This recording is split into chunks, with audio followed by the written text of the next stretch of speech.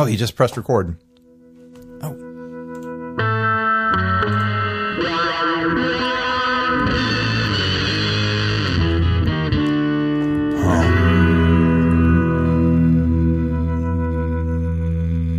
Hey everyone, I'm Ryan. And I'm got burrito in my throat. And I'm Steve, and this is 60 Cycle Hum, the guitar buying, selling, trading, modding, fixing, breaking, reviewing, playing, smashing, coming to you live on the internet on a Thursday night podcast. Thursday. Yeah, Podcast night. Sounds real sexy. Oh, hey guys, what are you doing on a Thursday night? Podcasts in San Diego. Our first ad was not sent to us. I scalped this off of another Facebook group. How dare you? Christian Blandhole? I don't know. He posted it to Ugly Guitars, a group I'm in that you guys should all join. I thought you found this on Reverb. No, I remember you sending this to me. Well, I sent you the Reverb ad, but this person posted their own screen grabs to Ugly Guitars. Go join that group. Tag Christian in that group and say, hey, Ryan's talking about you. But this thing is bonkers. It's some sort of Mosrite type shape that has been completely mangled. You can see here a Strat bridge, a Strat tremolo, a left-handed Strat tremolo has been mounted behind the bridge to function kind of like a Bigsby, kind of like... Yeah, it's like they got rid of the saddles and made it a string through. Top mount. And they did the Mike Adams Pusheen thing, putting a pickup behind the bridge, which I support. I think that's a fun mod. It looks like they had a lot of fun with this. But this guitar just looks pretty wrecked. And I honestly doubt the realness of it. It has a Mosrite headstock shape, and it has the Ventures logo on the headstock to make you think it is a Ventures model Mosrite. But there's a lot of tells here that make me think it is not a Mosrite at all.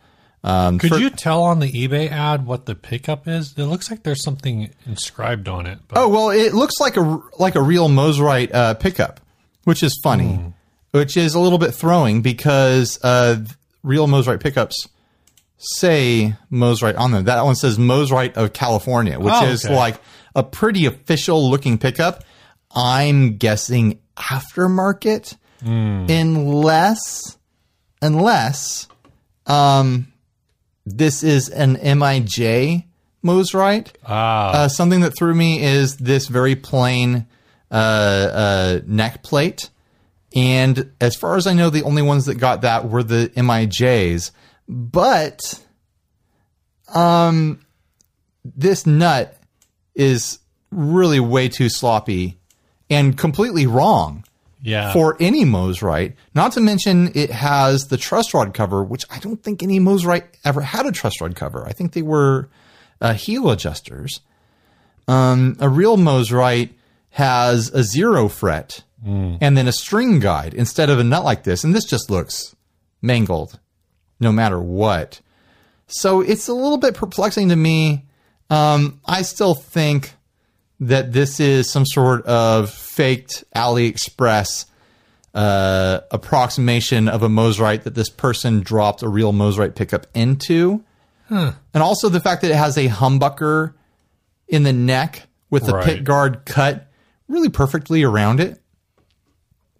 I think that's a tell as well. Also, it's missing... I mean, it has what look like original knobs and then an added knob and switch for that behind the bridge pickup. But those are not at all the knobs that would come on any Mosrite.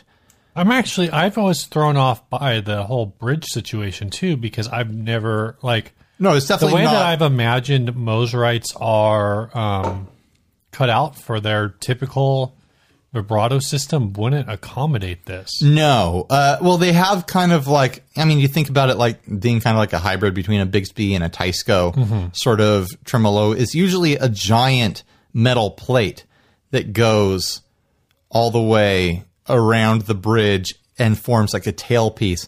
This bridge, you never would have seen that on an actual Mosrite. Are there springs underneath it, or is it like a Bigsby? Yeah, no.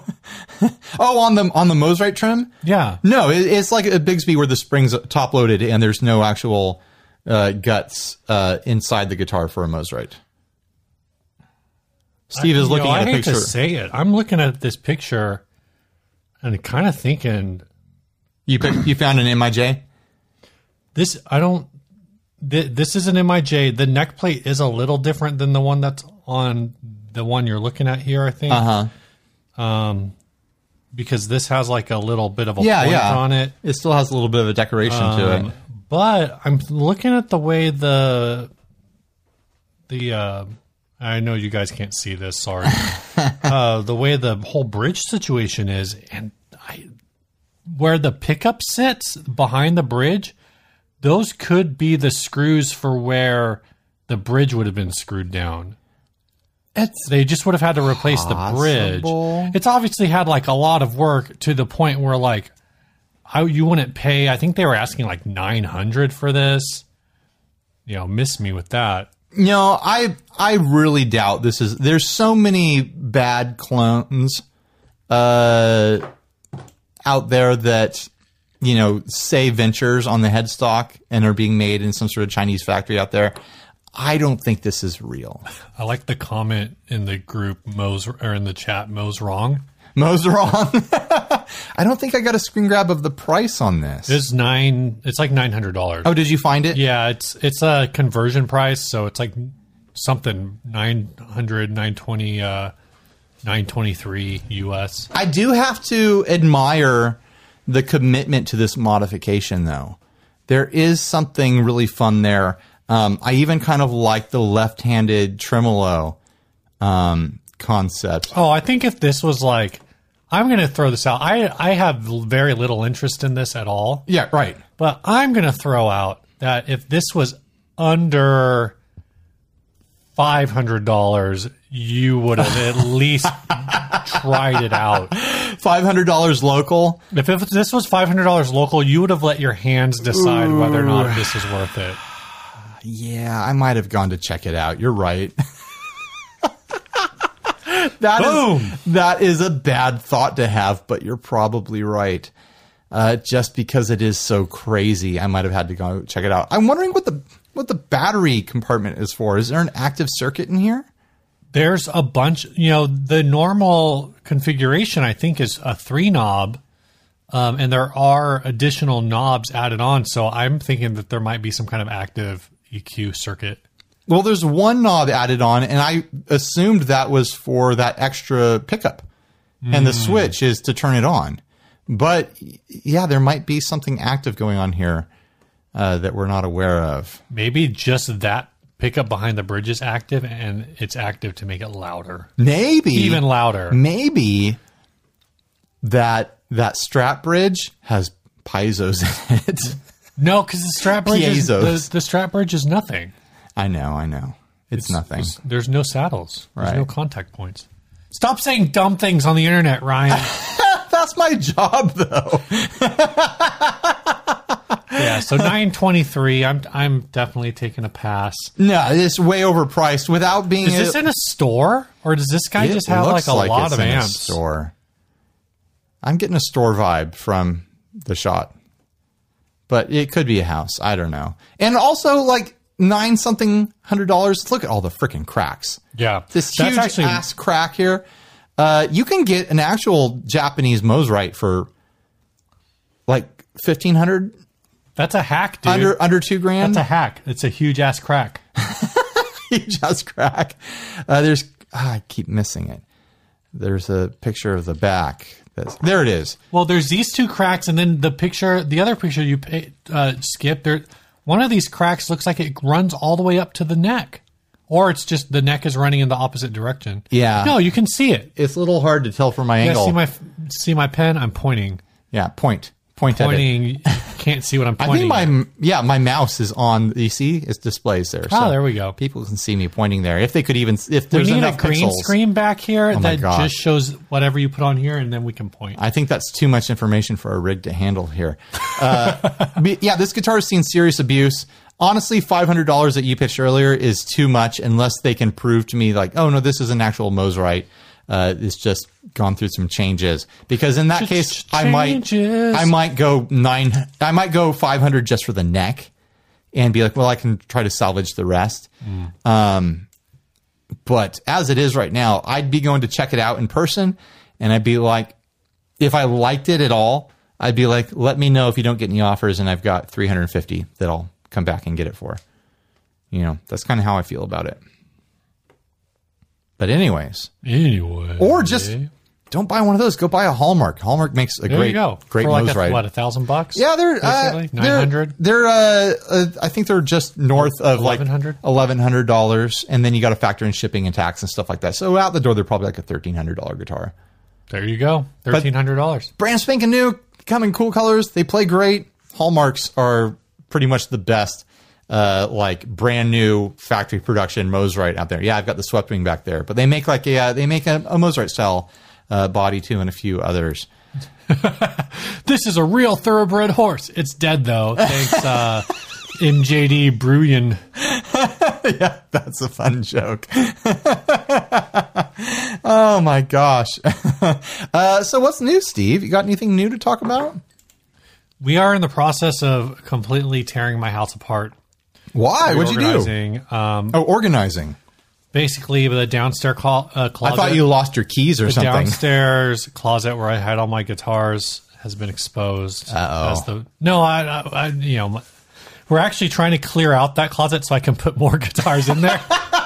But we're moving the computer down there, and so I keep telling myself I'm going to sell stuff, but the problem is every time I'm like, oh, I should go take pictures of all of the things that are in my outside storage that I can sell or just give away or whatever, I'm like, oh yeah, it's winter now. Yeah, it's dark, so I can't do that. Yeah, I put my custom amp up on Facebook Marketplace on Craigslist. It's been on OfferUp for like a year. Oh, I forgot you had that thing. One hit. One hit wonder. So you got to just sell it cheap, and I don't want to ship it. Well, that's the thing. Is like I have it up for like $200. It's like, what's the price for a 15/4 watt? It's a pentode triode switchable tube amp, or I think that's how they do it in that one. So it's 15 watts at full power, 4 watts at basically at quarter power.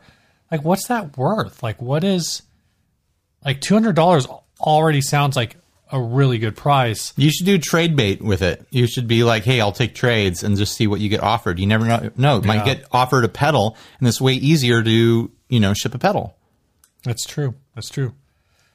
So there's that. Think about that for a while, Steve. I should and if someone sends me an interesting pedal that's only like $150 or $100, maybe I'll just, I got room on my shelf, I think. So, something you should consider in reorganizing your house, there's a lot of room that you're not utilizing behind the drywall. I think you should strip back the drywall, and now you've got extra like shelf space in between the studs. Oh my God. Your wife and kid will love the industrial look. Yeah. I've just got to get rid of all that pink insulation that protects my neighbors from the noise that I make. That's just high-tech cotton candy. Your kids will love it. Jeez. Oh, Daddy, my tummy feels itchy. Drink some water and have some more cotton candy. Oh, boy. We got to get rid of all this stuff to make more room for pedals. This is the part of the show where you ask me. Oh, Ryan, what's new with you? I splurged a little while ago, and I got myself something. USPS padded envelopes? Well, I got those too. We could talk about that in a second. My wife and I got to have a little bit of like a very light date. A relative was watching the kids, and we decided to just go out and like do some window shopping, be out of the house, wear our masks in public, that sort of thing. And we ended up at World Market. Okay. And they had this leather chair there, and it was armless.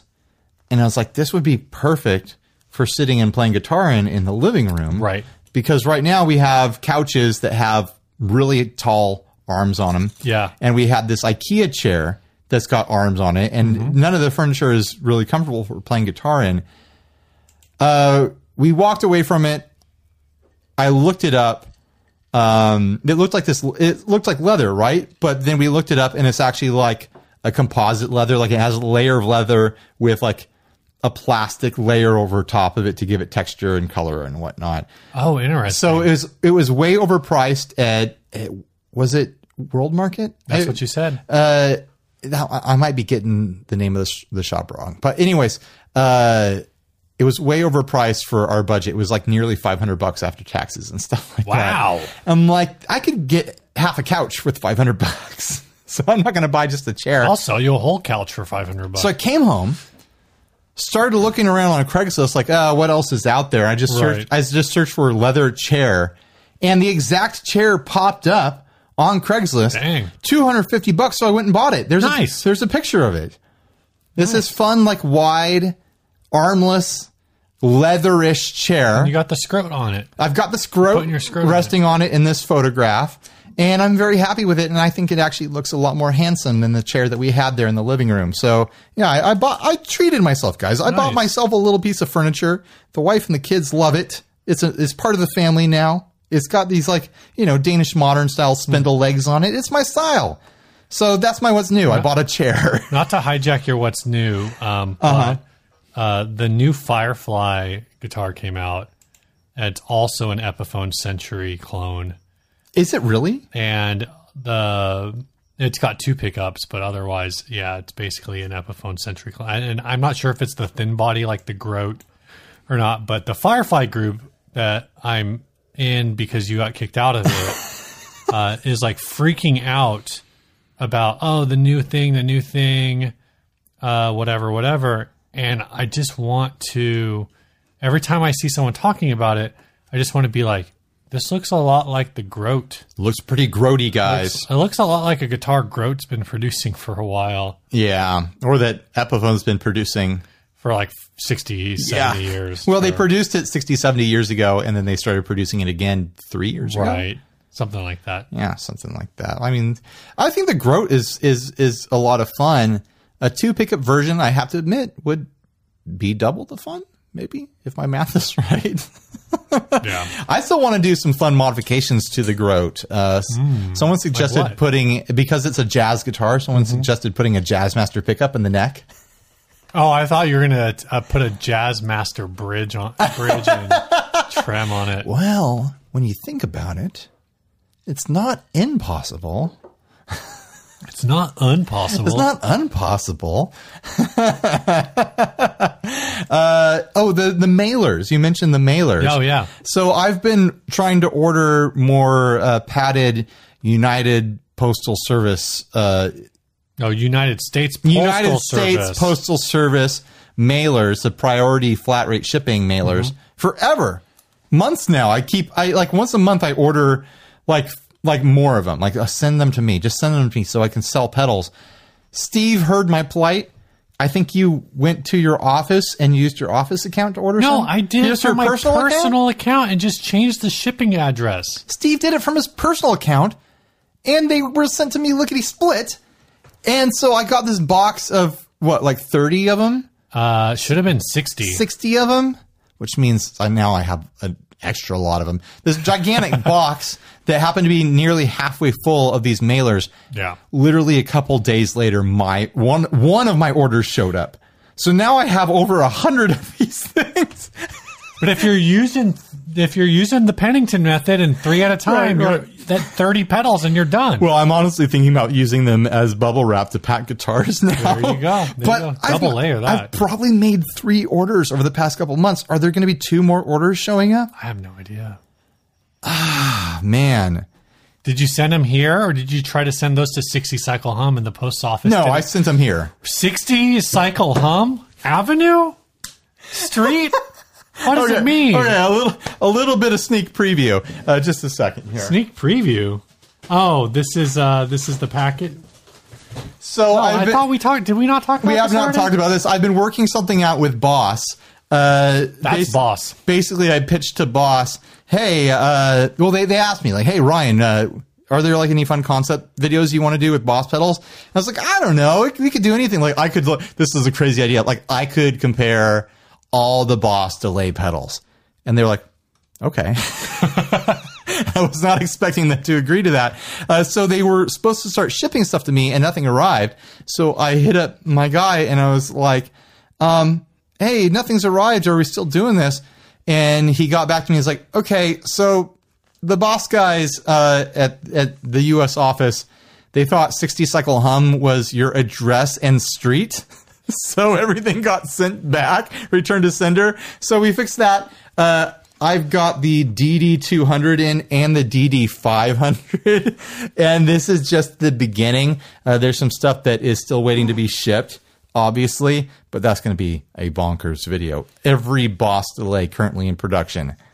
And I'll probably throw in You're going to run them in serial or parallel? I'm going to have to get a bunch of amps so I can run them all in parallel.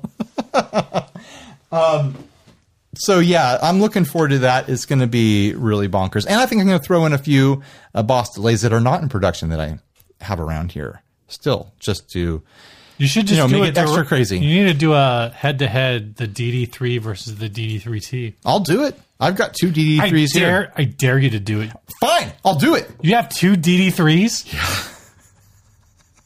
And I've got a DD6, I think. Ultimate DD3 shootout. DD3 versus DD3. It's a DD6. Can you use two DD3s to make a DD6? Find out today on 60 Cycle Hum. Stereo DD3. One of the DD3s is broken. It only does one repeat. And I can't figure out why. That's weird. It's a really weird way for a pedal to be broken. Like something shorted out on the pot for the repeats or something like that. And I've cracked it open to look at it like, oh, could I work on this? I'm like, no, I can't work on this. It's an older one. It's not like it's micro SMD, but it's still like, man, that's tight. I know my soldering skills. I'm going to ruin this. Right. I should take it with me next time I visit a repair person or a pedal person. Like I should gift it to one of the pedal builders in our lives and be like, fix this, then give it away. There you go. Yeah. There you go. Yeah. Sponsors? Yeah, this first sponsor for the show we would like to thank for sponsoring the show is Big Ear. There it is. Pedals. Grant and Karen. Actually, I saw making a whole bunch of Albies. Yep. The multi-effect, curated multi-effect. It's the curated multi-effect. There you go. The Albie is an 8/16 mode pedal because you got 8 modes, right? You've got 8 modes, and then you've got the 8 Neil modes, ultra Neil modes, ultra super Neil modes that you can do either as something that you ramp in and out, or that you hard select and go back and forth between. Yeah. If you're like me and you want to dial in a bunch of modulated effects all at once, but you don't want to take the time to really like tweak a bunch of knobs, Grant did all the work. Do you want like new wavy sorts of sounds without having to do all the work? Do you want to without having to collect a whole bunch of crazy 80s retro pedals? Now you can just get all those sounds locked up across 8 presets in one pedal. You've only got to buy one pedal. Get Robert Smith on the phone. I'm sure he'd love one. You can play it with his big old black baritone. Play Cure songs about the trees. So, yeah, go check out Big Ear Pedals, longtime friends of the show, people that we chat with on a personal level all the time. We love those folks over there at Big Ear, Grant and Karen. So go buy something from them. Go check it out. All right. Topic? Yeah, did you pick any topics? I haven't looked through these at all. That's a good question. I did not pick a topic, but there was a topic in there that I thought would be fun, asking us about beard grooming. Really? Yeah, you want to talk about your beard routine? Sure, I guess. Because I literally don't have a topic figured out right now. Unless you can find another one quickly. Beard grooming. Do you do anything in particular? Well, yeah, obviously I do something. I actually trimmed my beard last night. I trimmed my neck last week, I think. It's already starting to get a little scruffy down there. But I let it grow for a while. How long do you let your neck grow before you trim it? I let it. I don't have a time. It's just when it starts bugging me. And when it bugs you. So I actually, when I did everything else yesterday, I did that as well. I trimmed everything back down. I had to make it go with the haircut because it kind of looked like business in the top, homeless in the bottom. Instead of, it's like it was a little. It just didn't fit. Also, so actually, it's funny because one of the reasons I trim my beard is because my mask would push it back. And so it was just kind of uncomfortable. And then at the end of the day, I take it off and my beard it's like hat hair, but it's a beard. So I trimmed it and now my beard pretty much all fits inside my mask. But when I talk, the bottom of my beard, it catches in the bottom of the mask and like pulls it down. So it's actually more annoying now. Yeah. I trim up my neck when I trim the rest, and then I just let it kind of grow out a little bit natural. But when I'm getting too bushy here, too long in my mustache, and it's getting in my mouth and stuff like that, then I just do the neck at the same time because I'm making a mess in the bathroom. I might as well do the whole thing. One thing I will say for general beardness, we should have done this when we had the Manscaped sponsorship. No, that's how to shave your pubes. I know that's for your pubes. That's for down there. That's not for up here. That's disgusting. Yeah, that's why you need Manscaped because you don't want to use the same. Steve, you don't want to use your face. They're not sponsoring us anymore. Don't do any favors for them. Use code 60cyclehum at checkout. You know who is sponsoring us now? Joe Bonamassa. We'll get to that in a second. That'll be a topic. We'll read that. Wait, is that a topic tonight or a topic next episode? We can save it for next episode. Okay. That'll be the teaser. We'll do it next episode. So one thing I was going to say is there's not necessarily a tried and true method, because I know you mentioned something about the way that you shape your beard. I actually I think it's key to understand how your head is shaped, how your face is shaped, because the way I usually do mine now, and I actually got this from Christina, our hairdresser friend who still cuts my hair. She was venturing into beards because her husband's beard game is so weak that she wanted to learn how to groom beards. How embarrassing. To make his beard better. And his beard does look better now because she's... If you want a better beard, you need better beard butter. Yeah. But so for my face, I basically trim my beard so it looks good head on. So I go thin on the sides and longer like in the front. So it's like goatee-ish, but not so drastic that it looks like a goatee. Right. I actually don't do any formal shaping of my beard. I kind of just do the same length all over. I actually need to get a new trimmer because I've been using the big trimmer, and we only have so many attachments for that. The old trimmer went dead on me. But yeah, generally just kind of the same length all over is fine with me. But the area where I'm going to give some tips right now, where you need to spend some real time thinking about your beard shaping, your beard trimming, is your jawline. If you trim your neck the way Steve and I do, my technique, and it is a technique, this is important, because I see it a lot in young people and people who don't fully understand what they're doing with their beard, is they trim too high because they're trying to simulate they're trying to simulate this hard, attractive, masculine jawline. Right. But they're going too high. And what happens is when they talk, they don't realize it. The beard is jumping above their jawline. So this is actually what I wanted to ask you about, because I didn't understand what you were trying to say. Because you said that there was like some kind of approach that you took that had to do with like, so having your mouth wide open or something. So what I do is I drop my jaw as wide as I can, like this. Okay. And then I touch where my jaw was on my neck, and you can see it's pretty far down there now. That is where you trim to. So, I think I go a little higher, but I definitely... But I'm not on the jaw for sure. Yeah, you don't want to have your jaw dropping below your beard, because then it's like showing all your cards. It's showing what you got. You want to hide that pathetic chin that you're hiding underneath your beard. So guys out there, do that trick. It'll make your beard look better with better beard butter. If it's patchy, if you got a patchy... Oh, so do you use anything else? Do you use any kind of like... No. I shampoo my beard when I shampoo my hair. That's what I do. I'm a fairly oily person, and you can quote me on that. Yeah, we can tell. You look oily right now. I feel oily right now. I don't need any sort of conditioners, even in my head hair. Like I don't need conditioner. I don't need anything like that. I can shampoo my hair every day and it doesn't ever dry out because I'm just an oil slick over here. I'm just a grease stain on the world. I've purchased beard oil. I make my own beard oil, but I use coconut oil as a base, so that's kind of weird because it solidifies. Actually, probably now. You should use peanut oil. It has a higher burn temperature. Well, I think like coconut oil is probably the worst oil to use for that thing, but it's good for it's like good for your skin. It solidifies.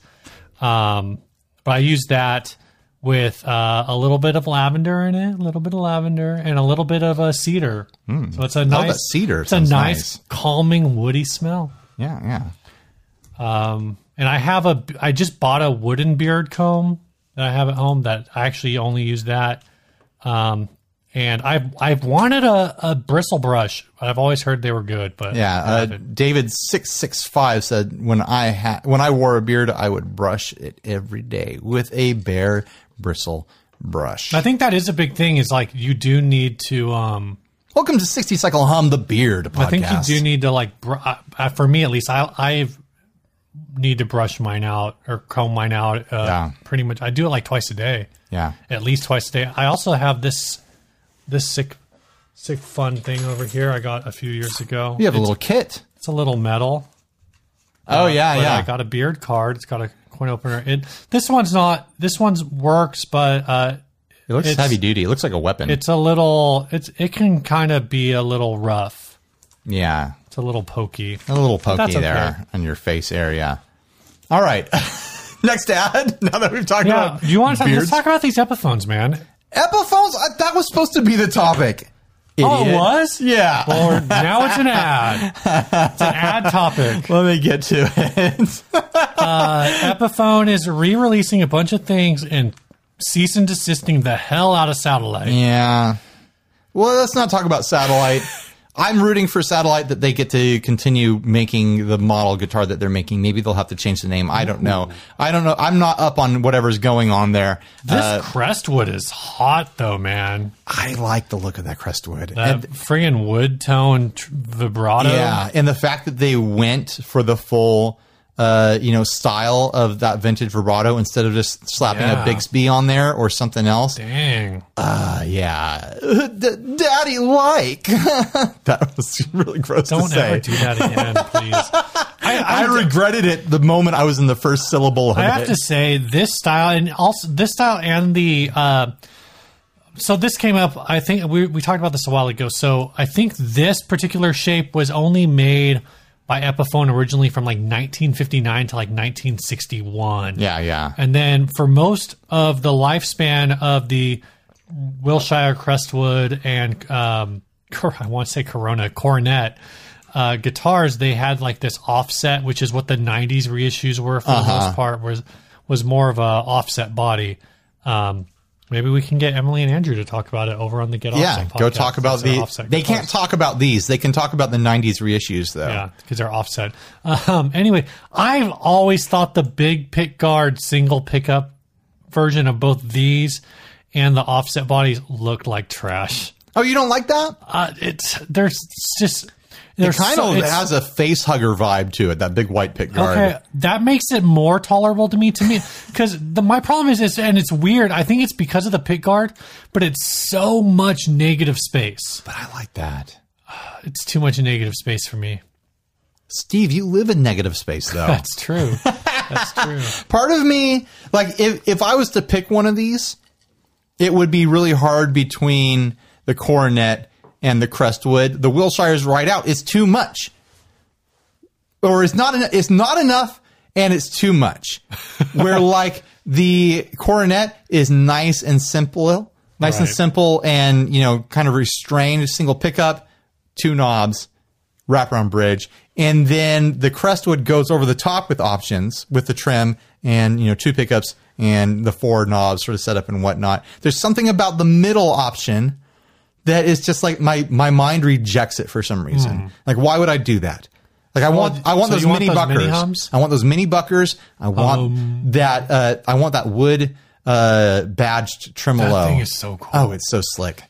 I like the headstocks on these. I like that they're going with the 3x3. Yeah. And also the prices on these are making me think that they're going to be good Epiphones.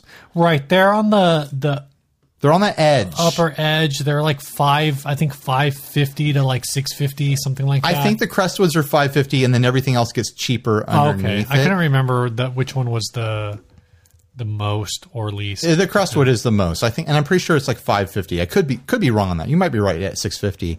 But that's kind of the edge where Epiphones can be pretty sweet. Mm-hmm. Although I was hearing that those Les Pauls they had at the last NAMM on delivery, there were fret issues and neck issues with them. So I'm hoping... Philip Carter confirms you are correct. The Crestwood is $550. I'm hoping that they figured out whatever factory issues they were having that were causing neck and fret issues at Epiphone, but knowing Gibson, they might just lean into it and say it's a feature. The problem is they were getting these made at the Firefly factory.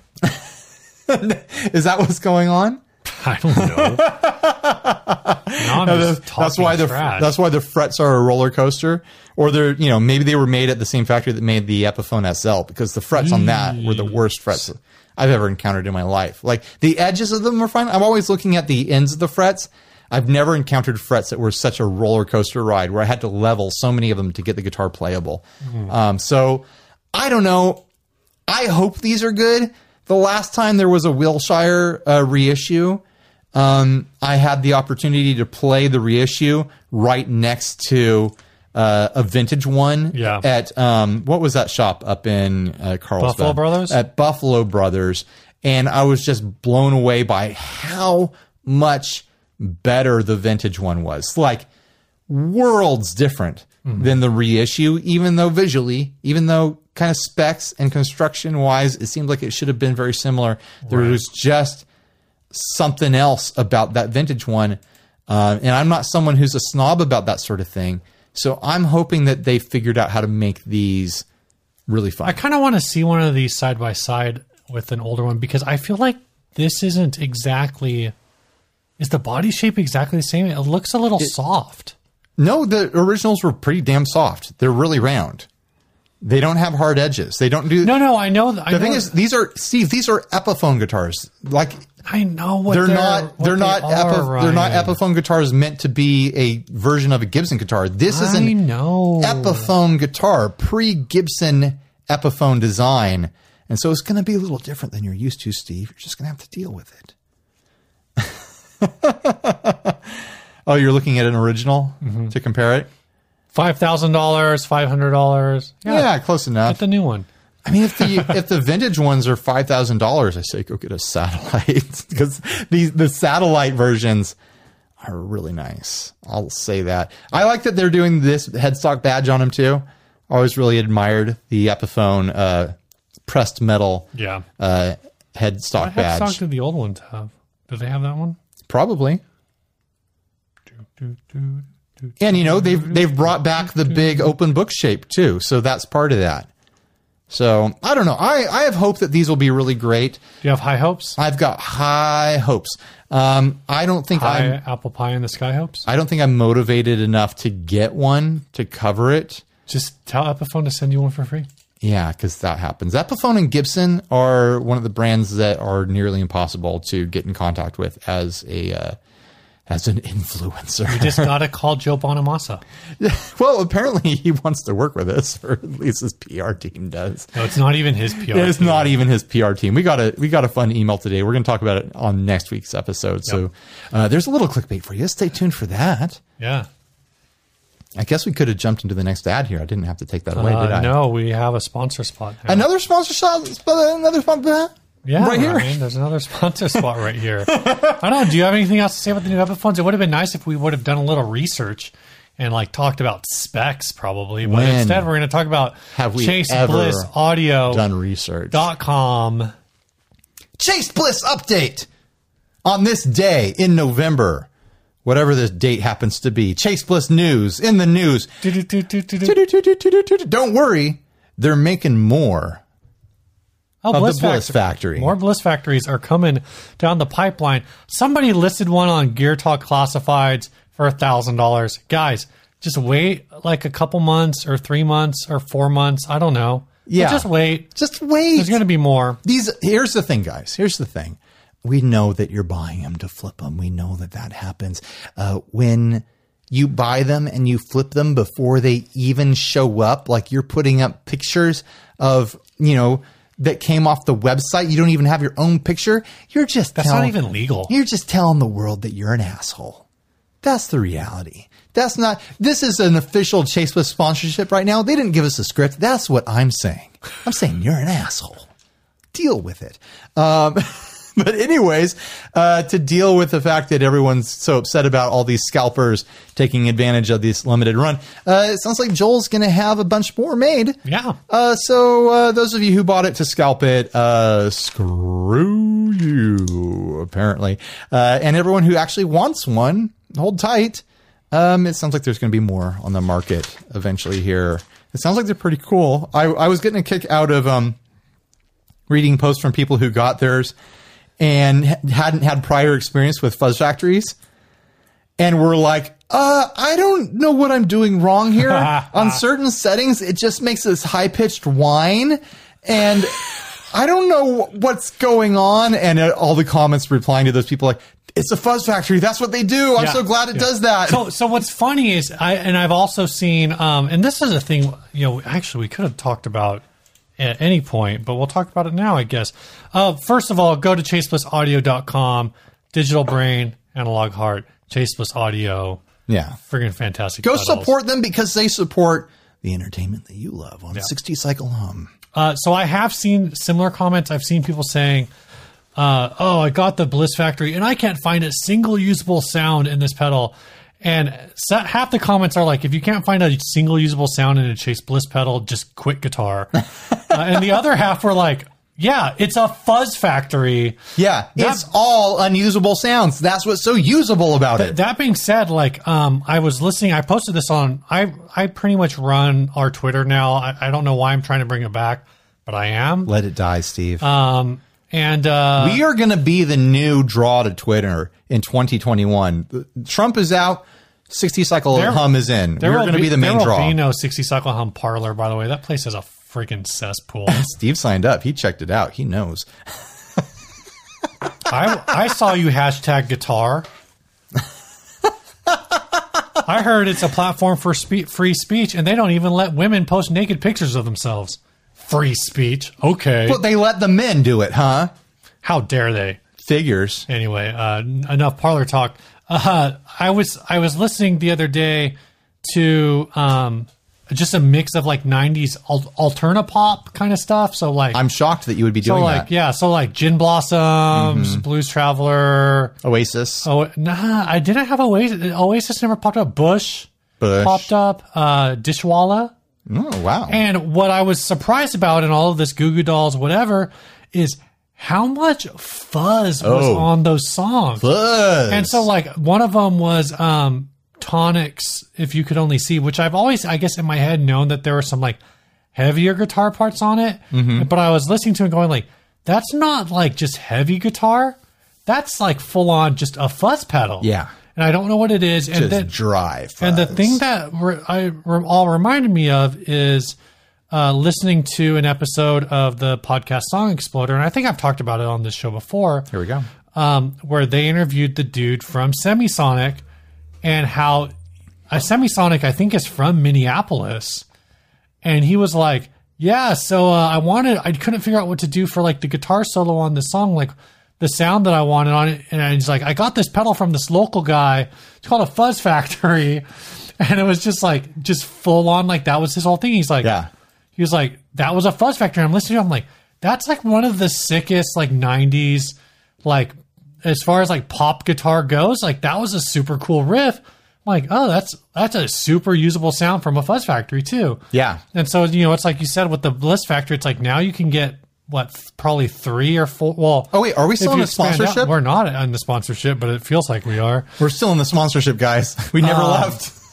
But you're in this, you got a fuzz factory, but you've really got 3 fuzz factories. If you add on a MIDI extension, you got like 5 fuzz factories. I just want to like set up a bunch of MIDI presets, dialing different, tones from the self oscillation. I want to have a preset that you control the range of that oscillation, the pitch of that oscillation with an expression pedal, things like that. Like, to me, like a fuzz factory chaseless pedal sounds incredibly fun. So if they pop up again, I know that even a new run will be limited release. So I don't think they are. Well, if they become a production pedal, I'll probably buy one if they don't send me one. So I'll say that. That's a big deal. That's a big deal when a demo boy says he's going to bust out some money and buy something. I'm already planning on buying one.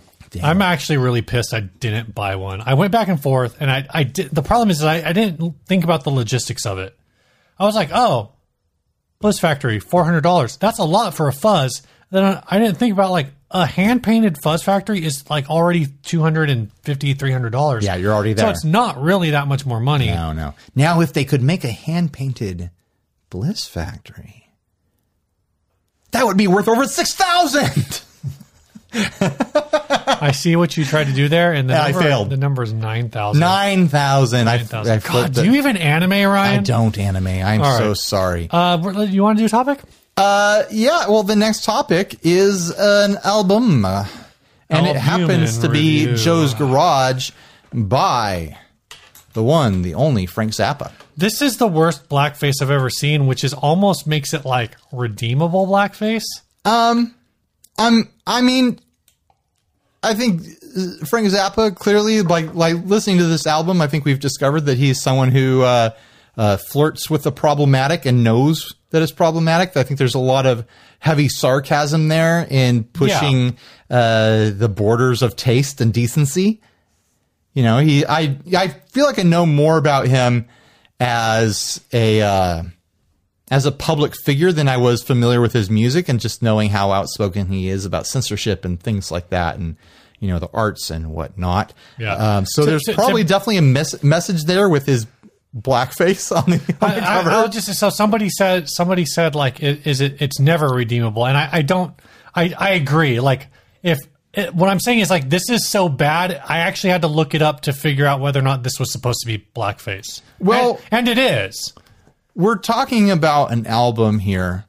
It's a concept album that is very long, by the way. Isn't this thing like 2 hours? It's almost 2 hours long. I do not know why we did. Well, I kind of know why we did it, but we were talking about doing a Zappa album because I'd never listened to one all the way through. And I've got interest in checking out the documentary on Zappa that Alex Winter is putting together. I keep seeing him promote that on social media. So I thought it would be fun to check out a Zappa album. I had no idea it would be a 2 hour long commitment, and I'd end up listening to a concept album about a man becoming a rock star and then turning into a robosexual. Something like that. He becomes sexually involved with appliances, is what goes on in this album. It's really, so I'm of two parts here. One, it starts out a little. And by the way, I just want to say that I am not for blackface. I don't want to gloss over that and make it sound like I'm fine with blackface as a creative decision. I think that's should be off topic. So, I mean, that should be off limits culturally. I mean, there is a song called Greasy. It's not really about that kind of There greasy, could be probably an argument from fans of Zappa that this isn't true blackface and it's a reference to being we've talked about this greased up and lubricated for robot sex. Is it so? It's supposed to be oil because some of the commenters are saying it's oil face. Maybe I'm not even gonna try to figure all that out right now. Let's talk about the music on the album. So first of all, this is a rock opera, which makes a lot of sense when you listen to it. I kind of went off and on this. At first, there were like elements of it that just made me think of like something that would be on Pee-wee's Playhouse. It has some moments that are very cartoony. And then I realized that the central scrutinizer, which is Frank Zappa's voice, actually just sounds like a Mike Judge Beavis and Butthead character. I can get that. On. Like, hello, this is the central scrutinizer. I need TV for my bunghole. I was just waiting for it. Yeah. I kind of wish those tracks weren't hard baked into the songs. I wish they were like in between tracks. So you could skip them? But, whatever. They do drive the album as a concept, and it's not like... otherwise the songs don't make any sense. It's not like any of these songs are radio songs, so it's not like it matters that they're hard baked in. It's not like, oh man, how are we going to cut around? You don't think Cyborg is a radio hit waiting to happen? I think the most radio ready song on the album is Why Does It Burn When I Pee? Not Fembot in a wet t-shirt? No. What about Crew Slut? Oh my gosh, jeez. Oh man, this album goes places. Unlike a Telefunken U47, this Lewitt microphone does not look like a penis. No. Did you Google that microphone? Yeah, of course I did. Yeah, and here's the thing. I mean, it looks like a Neumann or everything else. Yeah, it's a round, elongated, cylindrical shape. I could see how it could be interpreted as phallic. I'm not going to contest that. I mean, personally, I've got an SM57 over here. I think one of the issues is this does the thing that like other rock operas of the three that I've now listened to, in the trilogy of rock operas that you've been collecting. No, they're not a trilogy because they're not related. But they kind of do this thing where it's like there's no set genre. It's just all over the place. Right. All of the vocals are, just all over the map as well. Like they're just, exaggerations. Right. They're stage voices. There's a lot of it where it's like a spoken word art thing happening. I kind of want to see, I feel like this also sounds perverted, but I kind of want to see what the movie version of this is, because I imagine I do not want to watch this movie. It's like Fast Times meets Almost Famous meets Futurama. Right. Like the back half of this album, I'm like, and once he ends up at the I was getting like, once he starts going to church, I'm like, this is just a really long Futurama episode. No, this would be animated, and it would be in the style of heavy metal. Have you ever watched heavy metal?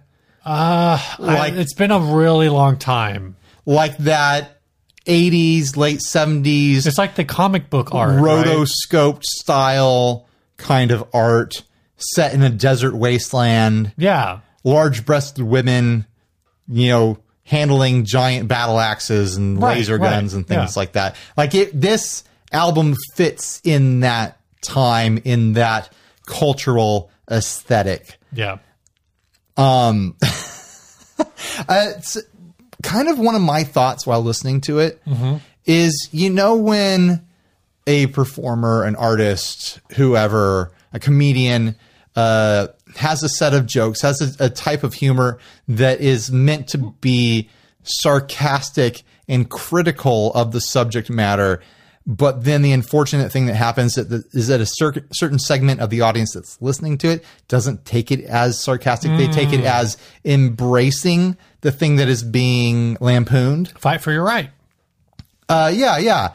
I think there's a lot that goes on around Zappa's music, around this album, because my experience on being, on the internet and in guitar culture and stuff like that, and being around musicians, is to experience the type of person. Hold on. You've been on the internet? I have. I've got AOL. I got a disc in the mail. So anyways, there's a type of person who references elements of this in a non-sarcastic, non-critical way of drug, sex, and rock and roll culture. And it's like, oh, hell yeah, man. oh yeah, wet t-shirt contest. Hell yeah. Oh, my dick is like a big microphone. Yeah. Like, and it would have been funny if he would have just he actually sang about like a little drum mic and people just didn't get the joke.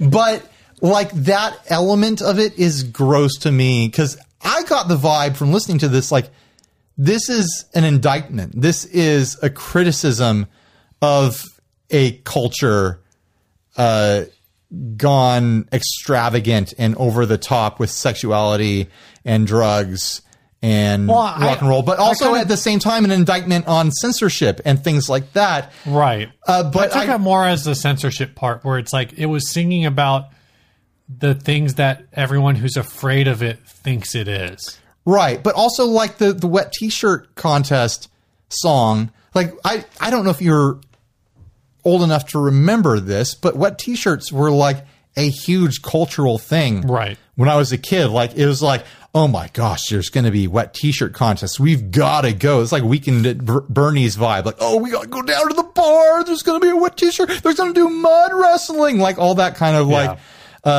edge of strip club, but you can do it in a regular bar sort of stuff, in that time. And his song felt like a criticism of that culture, not a celebration of it. I can kind of see that. I mean, anyone can listen to this music and interpret and make it whatever they want it to be. But that was my vibe I was getting, is that there was a lot of heavy sarcasm and kind of just like thumbing his nose at these cultural elements that were going on at the time. Another thought I was having is that, honestly, kind of the big criticisms, the big stabs at music critics about, at like music industry and things like that. I'm like, Frank Zappa, rest in peace. If he was still alive today, he would be, a regular on the subreddit, I'm 14 and this is deep. Have you ever been there? No. There's basically people posting screen grabs of people's memes and quotes that are like kind of laughably deep. Like, okay, yeah, it's your first time having a deep thought, and now you think like this meme about society, we all live in a society, is deep. And I was getting that vibe a lot, where it's like, yeah, I get your point, Zappa, but this isn't as challenging as I think maybe you're presenting it. Maybe it's just because I'm a child of the 90s, which was deeply cynical, a deeply cynical time and deeply sarcastic, where it's like, embracing commercialism was already like gross to young people of my age. So it was like, it's a little lost on me that anyone would criticize it and act like they were doing something special.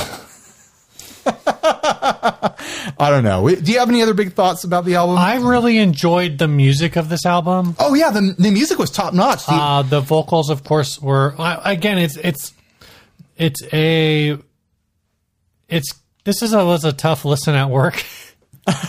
Yeah, I bet. Hey, Steve, what are you listening to on the clock? Oh, just a song about Catholic girls having sex with machines. Oh, yeah, and Catholic girls, about blowjobs from machines and Catholic girls. Yeah, this is a song about having sex with a robot so hard that it explodes, and now the government is out to get you. Mm-hmm. To make music illegal, because apparently it's music's fault that sex and drugs happen. And venereal diseases. I will say, like I said, not venereal. You know what I mean? STDs. The music was really good. I would listen. I feel like I could listen to this whole album just as like instrumental. I would prefer that. Honestly, like you could hear in this album, because everyone who's a little bit off kilter, everyone who's a little bit wild with their music cites Zappa as a reference. Right. You could hear who he'd influenced across this album. And then one of the things that I was reading about that was interesting is I think it's the song that people keep referencing in here, which is Watermelon in the Hay, was the only, it's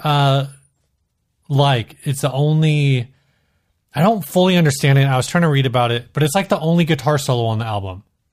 Like all of the other guitar solos used a technique called xenochronicity, or I think is what it's called. Xenochronicity, something like that, where basically all of the other guitar solos were taken from his live albums and overdubbed onto this album. Interesting. But Watermelon in the Hay, I think it's Watermelon in the Hay, was like all brand new in the studio. Gotcha. So that song is really cool. Actually, like I said, all of the songs and all of the guitar work. I actually, we listened to Captain Beefheart a few months ago, and so I was actually expecting this to be something more along those lines. And like I said, this is a super listenable album. Oh yeah, for sure. Except for all of the. The fact that I'm at work and I'm like, man, I hope my headphones are plugged in. Otherwise, I won't have a job. The musicality of it was top notch. There were times in it where I was like, the sounds going on here are dated, and I can't tell if it's intentional to lampoon sounds of the time, like some of the heavy, like 80s synth-wavy sorts of sounds that were happening throughout. Watermelon in Easter Hay, that's what it's called. Yeah. Watermelon.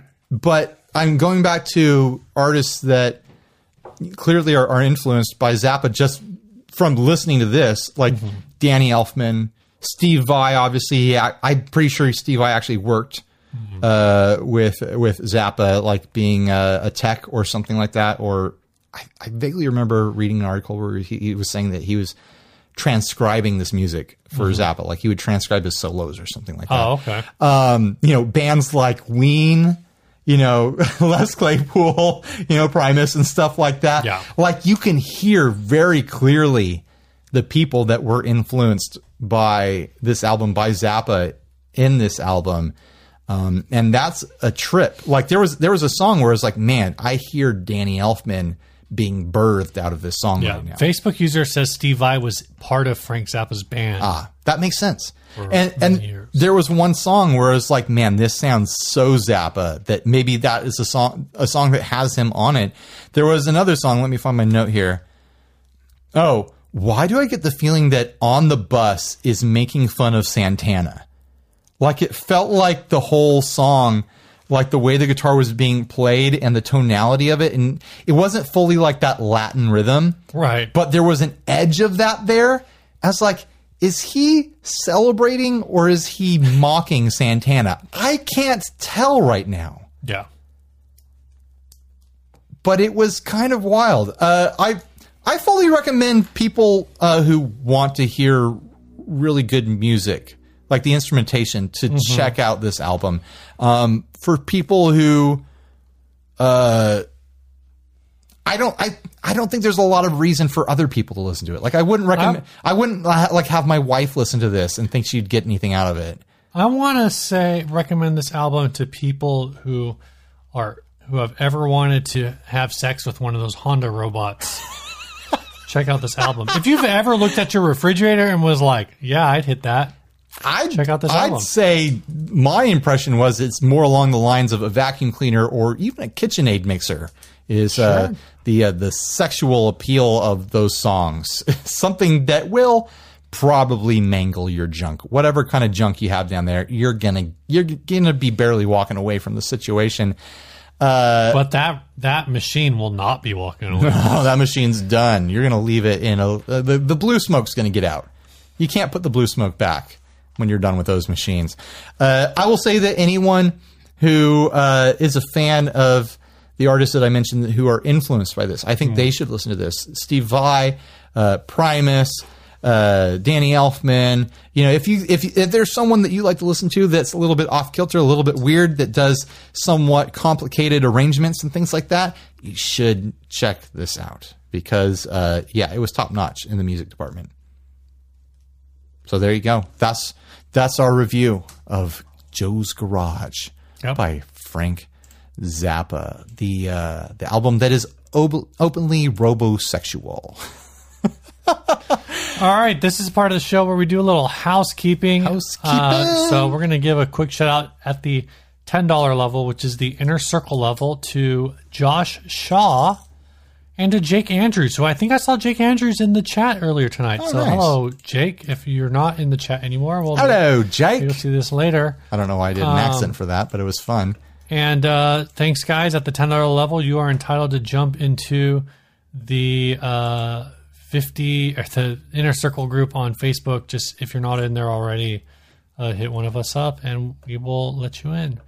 If you want to support the show at the $1 or $5 or $69 level, $68 level, $72 level, I don't know. Head on over to patreon.com/60cyclehum or just check out the link in the description. Support us at $420.69 a month, and we'll be your best friends. There you go. So we actually skipped over an ad because we replaced an ad with the Epiphone Core Net. But I think we should still do this bass. Well, we do have an ad left. We have 2 ads left. Are we going to do them both? No, let's just do one and then call it a night because we have a whole other podcast episode to do. This is a bass guitar. It's one of those long boys with 4 strings that have the fat strings on it. Gibson introduced its first electric bass in 1953. The EB1 was a violin-shaped all mahogany instrument that could be played in a stand-up manner with a removable telescopic end pin. The EB1 did not prove very popular because it's dumb. And it was discontinued in 1958 after only 546 were produced. That all changed in 1959. We went to the moon in 1959 when the redesigned Les Paul double cutaway models were introduced. The electric bass variant was produced as a double cutaway model with the EBO moniker due to only having one pickup. The entire Les Paul model line was revamped in 1961 to the SG style that most bassists associate with the EB style Gibson bass. Available as the single pickup EBO or the double pickup EB. Why? This is a freaking copy paste. Tell me about this. Bronco Bob played bass with Cubby. Chubby. This says Cubby Checkers Band in the summer of 1979. That's got to be a typo. There's no one named Cubby Checker. And got this bass autographed by Chubby himself. Bronco Bob's EBO features a custom red, black, and white checkered finish done in acrylic lacquer. Includes plush line case. Please note, at this time I will not ship outside the U.S. I will, however, ship outside the U.S. once sites requirements are changed. And I understand sometimes in November. How old is this? That because they're saying that sites would be modified in November 2019, which this ad was still current as far as I'm aware. So they just haven't updated their thing. Yeah, that's a lot of words only like this short paragraph. But yeah, this is a Gibson EBO in a checkerboardy style finish. It's like they couldn't decide if they wanted to be checkers or chess, so they did both. Look at how slight the book scroll little tulip lips are here on this headstock. I don't remember Gibson's being so slight with that little indent. You see that, guys? Oh, it's not going to let me zoom onto it. Man, it is just the tiniest little cut there. I thought the Gibson headstock shape was a little bit more pronounced than that. Yeah, they're asking $2,200 for this, plus $200 shipping. It's got speed knobs. I don't know what the price of these go for, but I have a feeling that if it didn't have the checkers on it, that would be a fair price. Am I wrong in assuming that? I think you're wrong. What's the fair price for this? I feel like the fair price for this is like $1,000. Oh, really? I don't think they're worth very much. I don't think there's a lot of guitar fandom for Chubby Checker either. I mean, he's a pop icon within the early rock and roll scene. Like, who doesn't want a twist? I mean, we all want a twist. Everyone wants to twist. But I don't think most people even really remember who Chubby Checker was. Like, although I gotta say, I remember who Chubby Checker was, and the fact that he signed this and it's got this checkerboard motif, I kind of like it. I'm kind of into this bass right now. And I am a fan of checkers. Oh my God. I like the game checkers. And, you know, it'd give me excuse to learn to play bass and start a ska band. Man, I saw that comment earlier today. So these 70s EBOs, I'm seeing them on Reverb for like $1,100 to $1,400, basically. Okay. This is distinctive from the older EBO because the humbucker. So you're paying. I think it's a different pickup and it's further away from the neck. So they want that $1,000 upcharge just for the Chubby Checker signature, even though it was a Chubby Checker signature from the 70s or the 80s, something like that. It's from the 1979. Okay, late 70s. It's the summer of 1979. So we went to the moon in 1959, and then in the summer of 79, that's when Bryan Adams got his first real six-string. I mean, 79 isn't exactly the heyday for Chubby Checker. So, I mean, if this was a bass that Chubby Checker signed in the early 60s, maybe that would be... Does it matter when he signed it? A different story? I feel like that's a weird delineation. I want to honor Chubby Checker. I don't want to diss on Chubby Checker, but I'm sorry, Chubby. I don't think your signature warrants an upcharge on this. Something fell in here. Okay, yeah, that's fair. If you want to say that, I think it's a curiosity. I would love to have this bass with the signature on it as a curiosity. Like, who signed this bass? Chubby Checker, and then look on my friends' faces as they try to figure out who Chubby Checker is because they can't remember. Also, he twisted twice. He did the twist. Oh, I know. Let's twist again. I know. And that's what people did. They did sequels to songs and slow twisted. He did Limbo. He was on Limbo Rock. It was a huge smash. The twist was humongous. Of course, he's going to do a sequel. You can't have a smash hit song and not come back with a hit sequel. Lady Gaga's got sequels to all her songs. Katy Perry's got sequels to all her songs. That's how it works, right?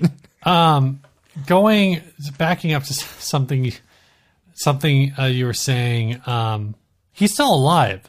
So you're telling me Chubby Checker's still alive? Chubby Checker's still alive. I could still get him to sign something. So this is the thing is you're saying that if you got something signed by Chubby Checker now, you think it would have less value than if you got something signed by Chubby Checker in like 1960? Yes.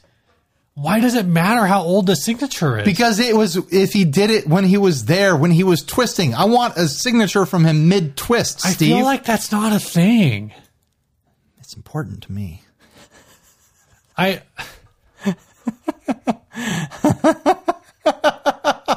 mean, you're just like ruining. No, I want a guitar that's got a giant, just huge nonsense signature on the back.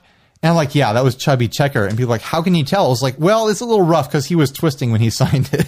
I'm just, the next NAMM, whenever NAMM happens again, if NAMM ever happens again, I want you to walk over to Orange Amps and, walk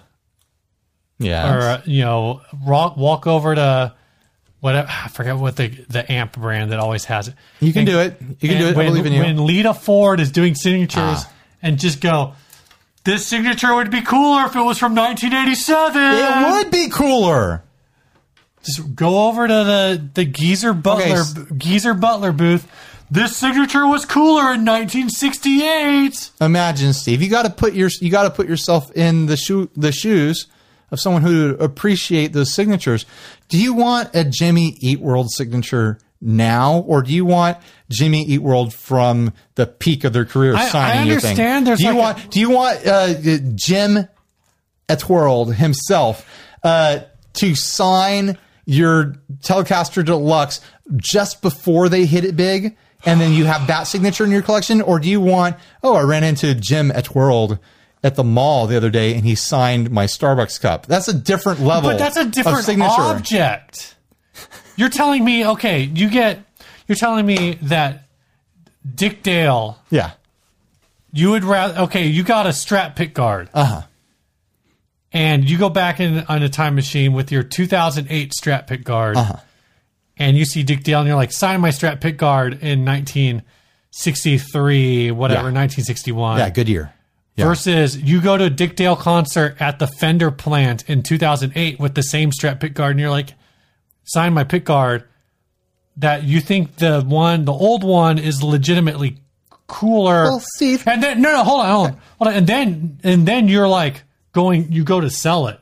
Yeah. And you're like, well, I've got both of these. I'm selling the one that was signed in 2008 for $1,000, but the one that was signed in 1963, even though it's the same object, it's just an older signature. That one's $3,000. It's not because it's older; it's because it happened in the time when it was happening, man.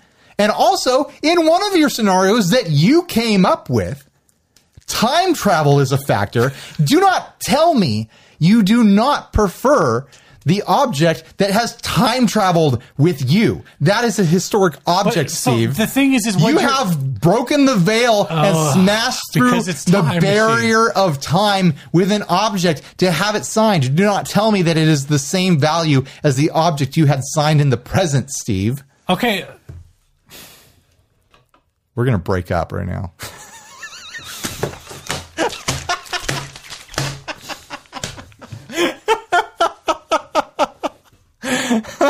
Chunky checker. I don't care. I don't care if it's worth more or less.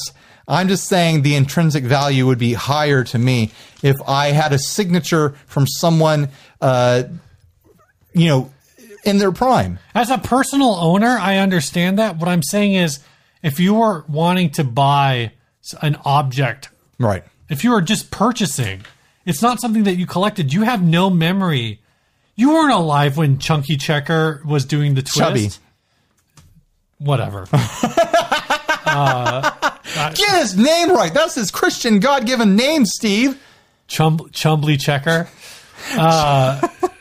Chubsworth Checker. Chumbawamba Checker. Chub you. He gets knocked down, but then he twists again. You're never going to keep him down. No, you're like, I'm just saying, like, I understand, like, if you have a personal connection to an object, it's like, oh man, I would have loved to getting Marshawn Lynch's signature after the Beastquake game is way cooler than getting it at like a football convention. Now it's you like, spoil whatever. This with sports. But it's like, keep your filthy sports out of this. But if you're just buying an object, unless it's, I mean, I guess like even like if it's going to have historical significance, it can't just be like, I got this old chubby checker thing he signed in 1963. It's got to be like, this is a signed record, verified that Hendrix signed this record at the Monterey Jazz Festival. Here's a picture of him signing it and me standing there with Doc Brown, and neither of us is fading away, so deal with it. We're here to stay. Our future is secure. Way to secure the future. Right. No fate. Oh my God, it's Future Steve. Stop the camera. Sarah Connor is there too. Oh, hi, Sarah. Yeah. Here's what I want. I want an EB bass. Okay. Signed by Thomas Jefferson. Signed by Joan of Arc. Signed by Genghis Khan. Signed by Ludwig van Beethoven. If we're going to bring Socrates. If we're going to bring Abraham Lincoln. More like Abraham Lincoln. Billy the Kid. If we're going to bring time travel into it, I don't know why I threw Thomas Jefferson into it. I'm going to recreate Bill and Ted's Excellent Adventure. That would happen if time travel ever gets actually invented. Someone is going to recreate Bill and Ted's. And it's going to be a major problem. It's going to ruin history because some chucklehead with a time machine is like, oh, I want to do the Bill and Ted's thing. Let's go get Napoleon. To sign this bass? To sign this bass. All right. Tell us about the song, Steve, and then we'll get out of here. There's a song? I hope so. Are we running out of songs? Don't forget, guys, Long December contest or a Long December episode due last week of December, I'm guessing. We'll get official information out soon. But record yourself doing a cover of Long December, and we're going to do an episode with nothing but Long December covers. Long December, there's reason to believe. Oh, gross. Roy Beatty just said poo signed by Gigi Allen. Oh, gross. Or something signed in poo by Gigi Allen. There's no song this week. What? Guys, send songs so we have a song to play in the future. That means no song next week either. Damn. Okay. You know what? It's been the first time in a couple years that we haven't had songs. What I'm going to do is I'm going to find something international to play at the end. It's international. Some kind of foreign language garage rock, maybe another national anthem. Man, it's been years since the national anthems. So anyways, thanks for watching, listening, doing all that stuff. Please subscribe. go over to iTunes and leave us a review on iTunes if you're listening to the podcast. We haven't checked those in forever, but they do help the podcast. And you know what? I invite you to say absurd things in the reviews, like make fun of us, tell people not to listen to us, tell people that we're time travelers with nefarious intentions. And you know what? Stay grounded. Bye, everybody. See ya. O meu olhar se perdeu numa menina. Aida, Aida, agora choro pelo meu amor. Eu chorarei pelo meu amor. O meu olhar se perdeu numa menina. Aida, Aida, agora choro pelo meu amor. Eu chorarei pelo meu amor. Fiz o sol nascer, sinto a solidão, sinto a erosão, a roer em mim, serão comigo. Fiz o sol nascer, sinto a solidão,